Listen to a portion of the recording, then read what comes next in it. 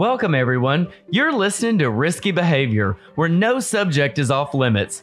Sit back, tune in, and enjoy a beverage with us as we explore controversial issues and answer your health and wellness related concerns, ranging from nutrition and exercise to sex and prescription drugs. I'm here with co-host Dr. Shetha Chakraborty, who's a national media risk expert, as seen on CNN, the BBC, Fox News, and more. But don't just think this hour is all science as usual. After 4 seasons as a regular guest and food scientist on the Dr. Oz show, Dr. Taylor Wallace, who the Huffington Post calls the nation's premier food and nutrition guru, will help me loosen lips and spill tea with special guests that you won't want to miss. I am so thrilled to have Margaret Klein-Salamon, who's a clinical psychologist turned, how cool is this, climate warrior. And her work helps people face the deeply frightening, painful truths of the climate emergency and then work to transform their despair into effective action. She's the founder and executive director of the Climate Mobilization, and we're going to get into that. But first, I want to mention that she just came out with an excellent book, which is titled Facing the Climate Emergency, How to Transform Yourself with the Climate Truth. And it's a radical new self-help guide for the climate emergency. So firstly, Margaret, thank you so much for joining us. Normally we would be in studio, but these are the times of COVID. So we're making full use of technology and we're doing this from our locations, wherever we are. Thank you for joining us. We're making radical changes. There you go. Thanks so much for having me. Absolutely. So let's get into your book. What's it like? So 2 things. One, it just came out just as this infectious disease hit us. So I imagine it's been disruptive to you and to your plans as it has to so many of us. But take this opportunity and let our listeners get a little bit of a sneak peek almost into what they can expect. What are some of the highlights? We really wish you could have rolled it out as you planned, but we'd love to hear, what we can anticipate when you get that chance to get on that real book tour.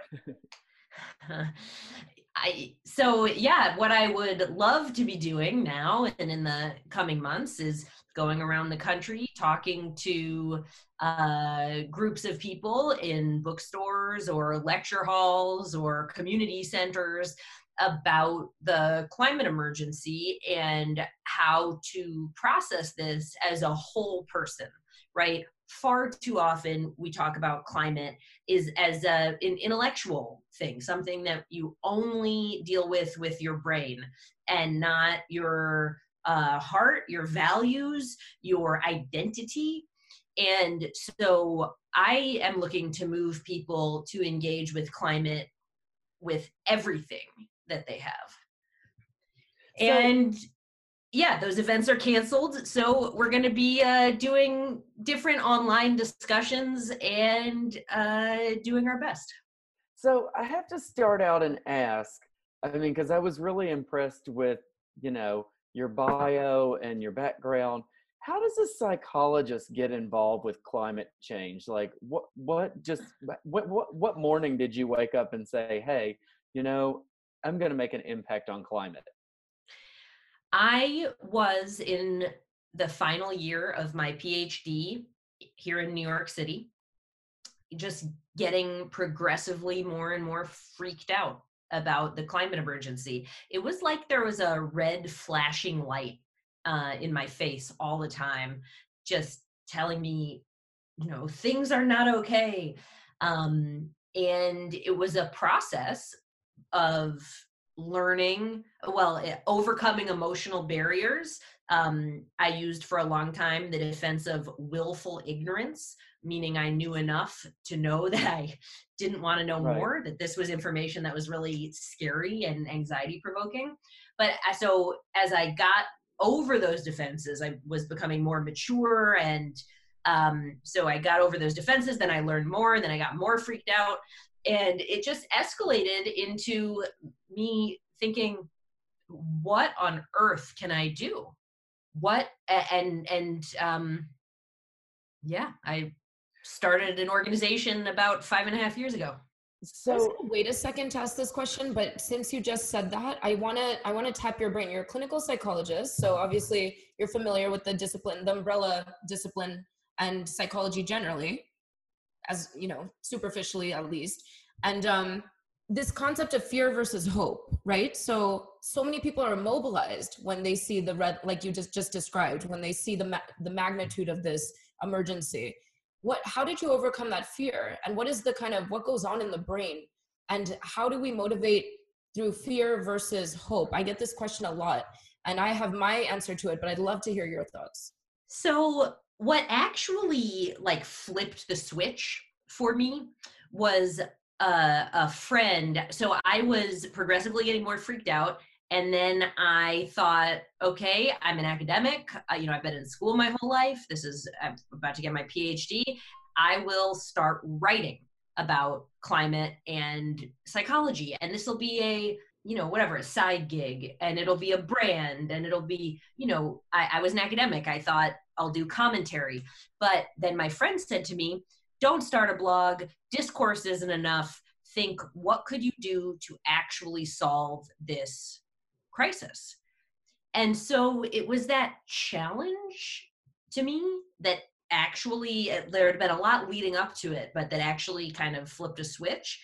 And I think that it is fear. Yes, you absolutely do need it. I think anyone who's not afraid of the climate emergency is little bonkers at this point. And I think the climate movement's idea that fear doesn't work as a motivator is one of literally the worst ideas in history, and has held the movement back tremendously. I do think you also need hope.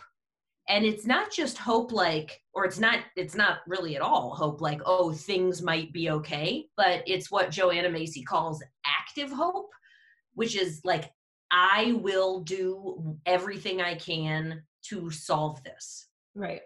And that's what my friend's challenge did for me. Because it's just not, our society doesn't encourage people to think that way, to think of themselves as political actors who can create a transformation in our society, right? It's just not, I had never thought of myself that way, but I want to encourage people. And in the book, I do encourage people to change how they view themselves, and to try to think of themselves like, what if your whole life was actually leading up to this, and to this challenge and this moment?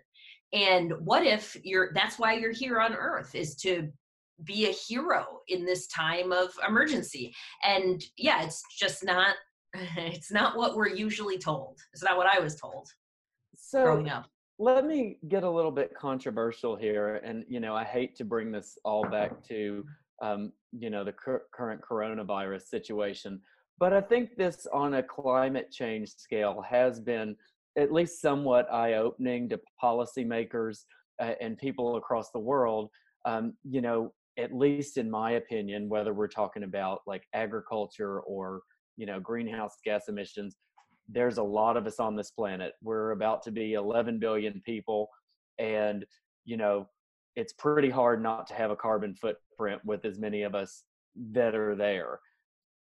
Is this, and it's kind of politically incorrect to kind of talk about overpopulation, but should this be something that we're like talking about? And I don't know the solution to it.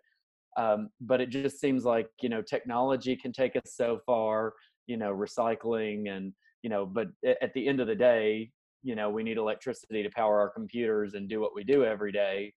We're going to have a carbon footprint. Should this pandemic be opening our eyes a little bit more to the overpopulation issue? And to add to that, before you answer, Margaret, how do you rank all of the different potential solutions in that sense to address the emergency? Because the magnitude of the emergency, could it require a magnitude of a solution like that? Could it require like everybody having one kid and that's it, or something that extreme? Or are there other solutions, and how do you rank them? Right. So population is a factor, but when you look at how incredibly discrepant carbon emissions are between wealthy countries and wealthy people and poor countries, it's, dealing. So if we want to talk about population control, it should really be in, the fully developed wealthy world, that's where population control would really have most of an impact. In terms of consumption. Yes, in terms of consumption, right. But personally, I think that the best approach to population is to make sure every woman in the world Is educated. is educated, absolutely, and has free access to contraception and family planning. Absolutely. But so sure, but I think our entire economic system, our entire energy system, transportation system, our whole economy is built on fossil fuels. Right. And so it's not, we can't solve this by shrinking population or consumption or energy use. We have shrinking those or containing them is important, but we have to transition the infrastructure and energy supply and agricultural system as quickly as humanly possible. What do you say to people that say, yeah, but if there were less people on the planet, everybody could just do whatever they wanted and it would be fine because we had more resources for every individual person?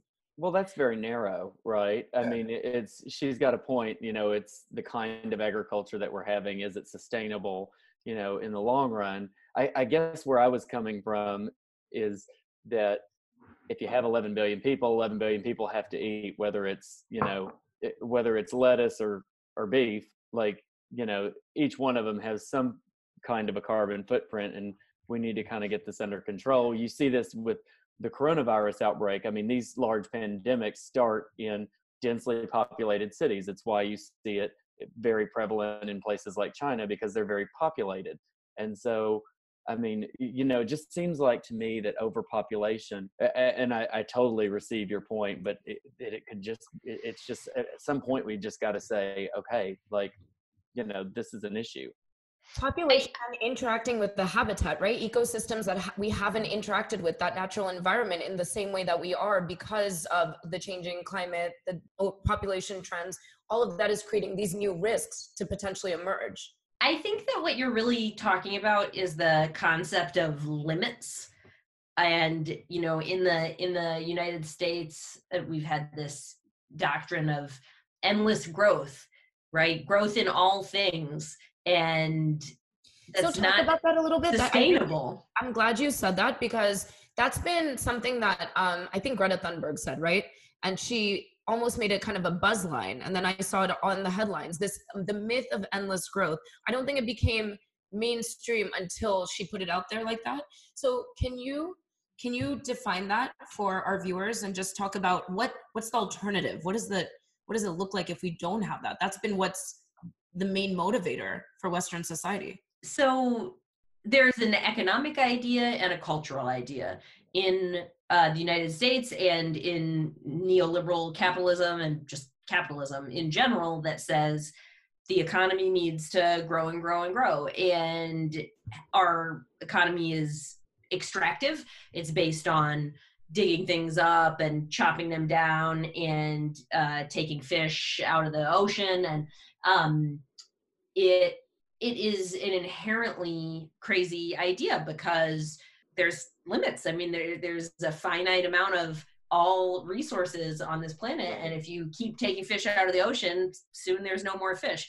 If you keep pumping chemicals into the atmosphere, the climate warms and you get into a really horrible situation, which is where we are now. So then how did you come up with this, the terminology? Are you credited for saying climate emergency? Is this from you? And I know that you've done this really cool thing that I want to make sure that we talk about, but the Climate Emergency Declaration campaign. So first, where did climate emergency come from? Why are you using that language over crisis or change? And tell us about this campaign. So in 2016, I wrote a paper called Leading the Public into Emergency Mode, a new strategy for the climate movement. And so in that paper, I coined the phrase and concept of emergency mode, but I believe Philip Sutton and David Spratt coined the term climate emergency in their book Climate Code Red. We work really closely with those guys. But I provided psychological elaboration for the concept, which is the idea that there is a fundamentally different way of functioning as an individual or as a government or an institution during normal times versus during an emergency. And we're seeing this in real time with coronavirus, that politically impossible things are suddenly happening rapidly. Because when there's an existential crisis and people feel motivated by fear and a sense of urgency, everything changes. Everything, all priorities change, resources change, focus changes, language changes, government changes. So in that paper, I said, this is what the climate movement needs to be doing, is helping people see that climate is an existential emergency and requires this kind of response. And as part of that effort, which my organization, that's what we're trying to do, is lead the public into emergency mode, is we pushed this climate emergency declaration campaign, where now more than 1,400 governments globally have declared a climate emergency. We spread that across the United States and then recommended to our allies in Extinction Rebellion that they take on the cause. And that's where it really, really took off. And the global green parties got on board. But it's a pretty simple statement and very obviously true, made by local governments, that this is not a problem or an issue, but an existential emergency that affects everything else and puts us all in danger. What is the hashtag climate emergency? What do you want our listeners to take away from this? I want to challenge everyone to make the transformation that I did, meaning to stop and think, what could I do? What happens if I take responsibility for solving the climate emergency? On one hand, that's crazy, right? Take responsibility. This thing is huge. Like, what can one person do? Right. But on the other hand, I think it's the only sane approach, is just to say, not on my watch. Like, this is the apocalypse, and I'm going to do everything I can to stop this from happening, and we'll see how much that is. So that kind of leads into my next question, because, no offense, but you are one person. We're all one person. And there's, a million different activist groups, people out there, that seem to have the Band-Aid or the solution, that are pressing forward with a strategy. How do you work with those other activist groups, or, other groups that have different campaigns? And, how do you begin to coalesce efforts between groups and people into one focused campaign that would actually see results? Great question. So for the past 30 or so years, the environmental movement and climate movement have pursued a strategy that I call gradualism, which combines policy advocacies that would reduce carbon emissions over decades, and a communication style that says kind of be rational, be reasonable, compromise, and tactics that are very professional. The climate emergency movement is very new, like in the last 2 years, and it has exploded. And it has a different communications framework, advocacy framework, and tactics. So with communications, they say, this is an emergency. We need action now. We need mobilization now. For policy advocacy, we call for zero emissions in years, not decades.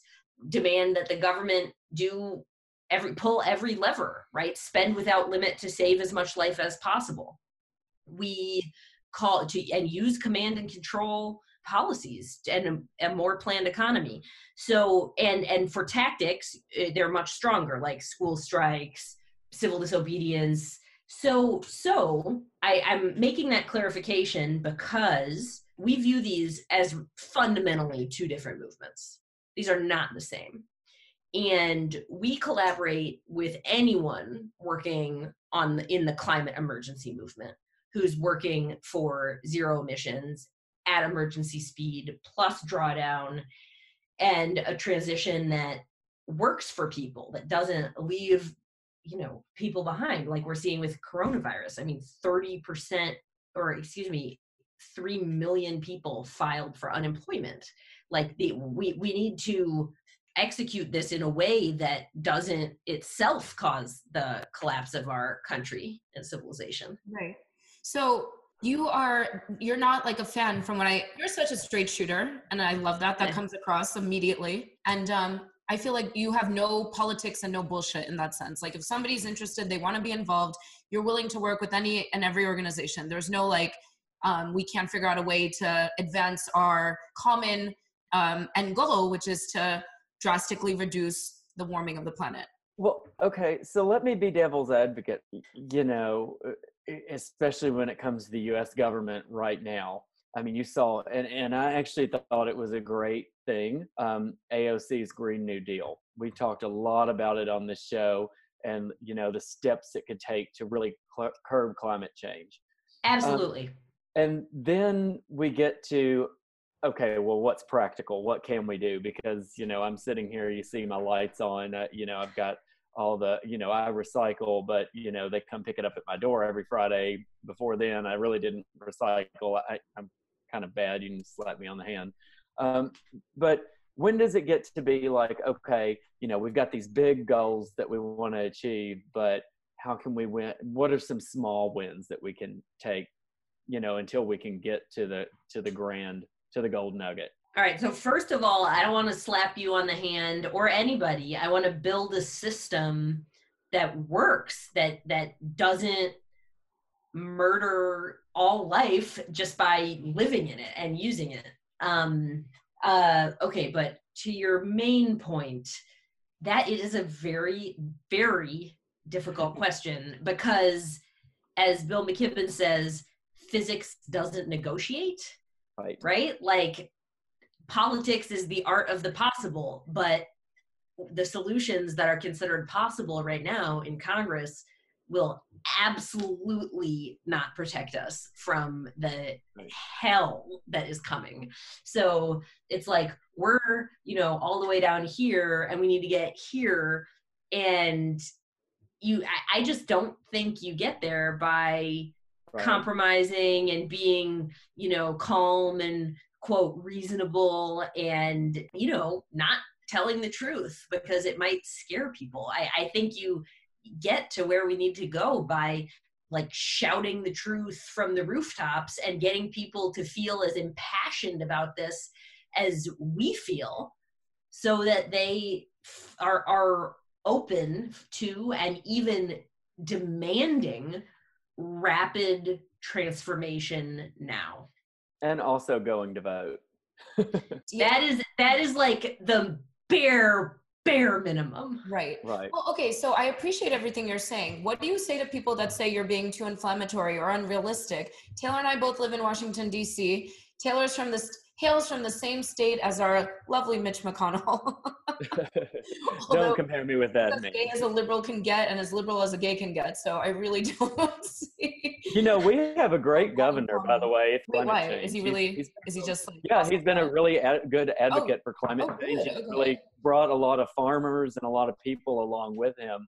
And, I really think we need leaders like that. So sure, but how do we get what Margaret's saying to happen? How do we get people to shout from the rooftops and despite what we know to be true, everybody's in their Banana Republic and J. Crew and not willing to talk louder than their indoor voice in the halls. Well, you're the one that got Rent the Runway delivered today on a podcast, not me. Economy. We don't need to buy, we share.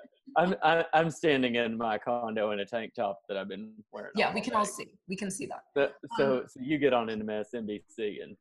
So Margaret, sorry, this happens sometimes. But, so what do you say to people that say you're being too inflammatory or unrealistic? I agree to disagree. I don't mean to be harsh, but I don't care.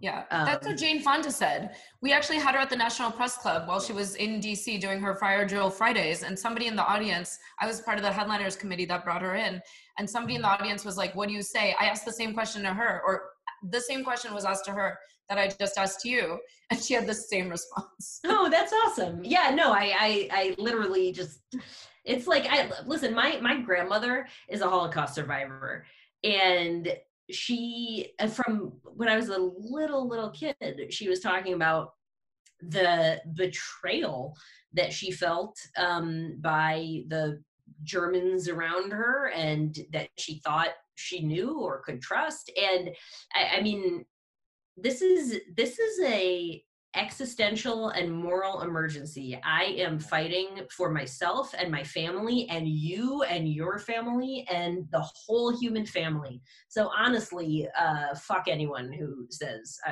I'm too adamant or something. I honestly don't care. What does success look like for you? Because you do need to bring along those who are hesitant potentially to go along easily with this change of lifestyle as we've been comfortable and gotten to know, especially in the West. So one, how do you bring them along? And then how do you then say you've been successful?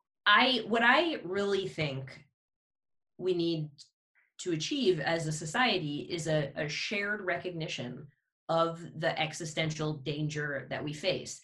I wouldn't expect people to go along with the type of changes that we have to make for any other reason. But it's true. On one sense, it's like asking for something very difficult. On the other hand, it's just asking people to look at reality, to look at the situation, and decide: do we want to live? Is it worth it to us to change in order to continue with the human project and whatever, the American experiment? I mean, yeah, personally, I'm willing to do whatever it takes. And I think that more and more people feel the same way. It's like an epic movie or novel, or even, it's biblical in scale. You can't overstate what's at stake. So yeah, let's throw down, let's give it everything. That's awesome. I'm going to let Taylor close it out, but I just want to say thank you so much for what you do, for your passion. It's really evident. We're all virtual and via Zoom right now, but you're like coming through the screens. And this is exactly what we need to see the societal worldwide shift that we need to be able to continue to live and enjoy as best as we can, and even better potentially. If everything goes according to plan, there's a really positive, breathable, beautiful future ahead of us. So thank you for your part in all of that and doing what you do. Thank you so much. Like you. Yeah. Hey, you want to close up?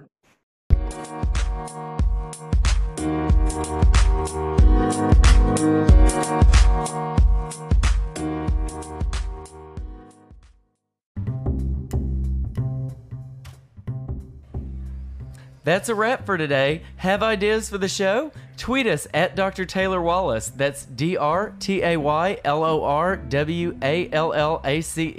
and at Shetha C. That's SWETAC. Thank you for tuning in to Risky Behavior. Until next time.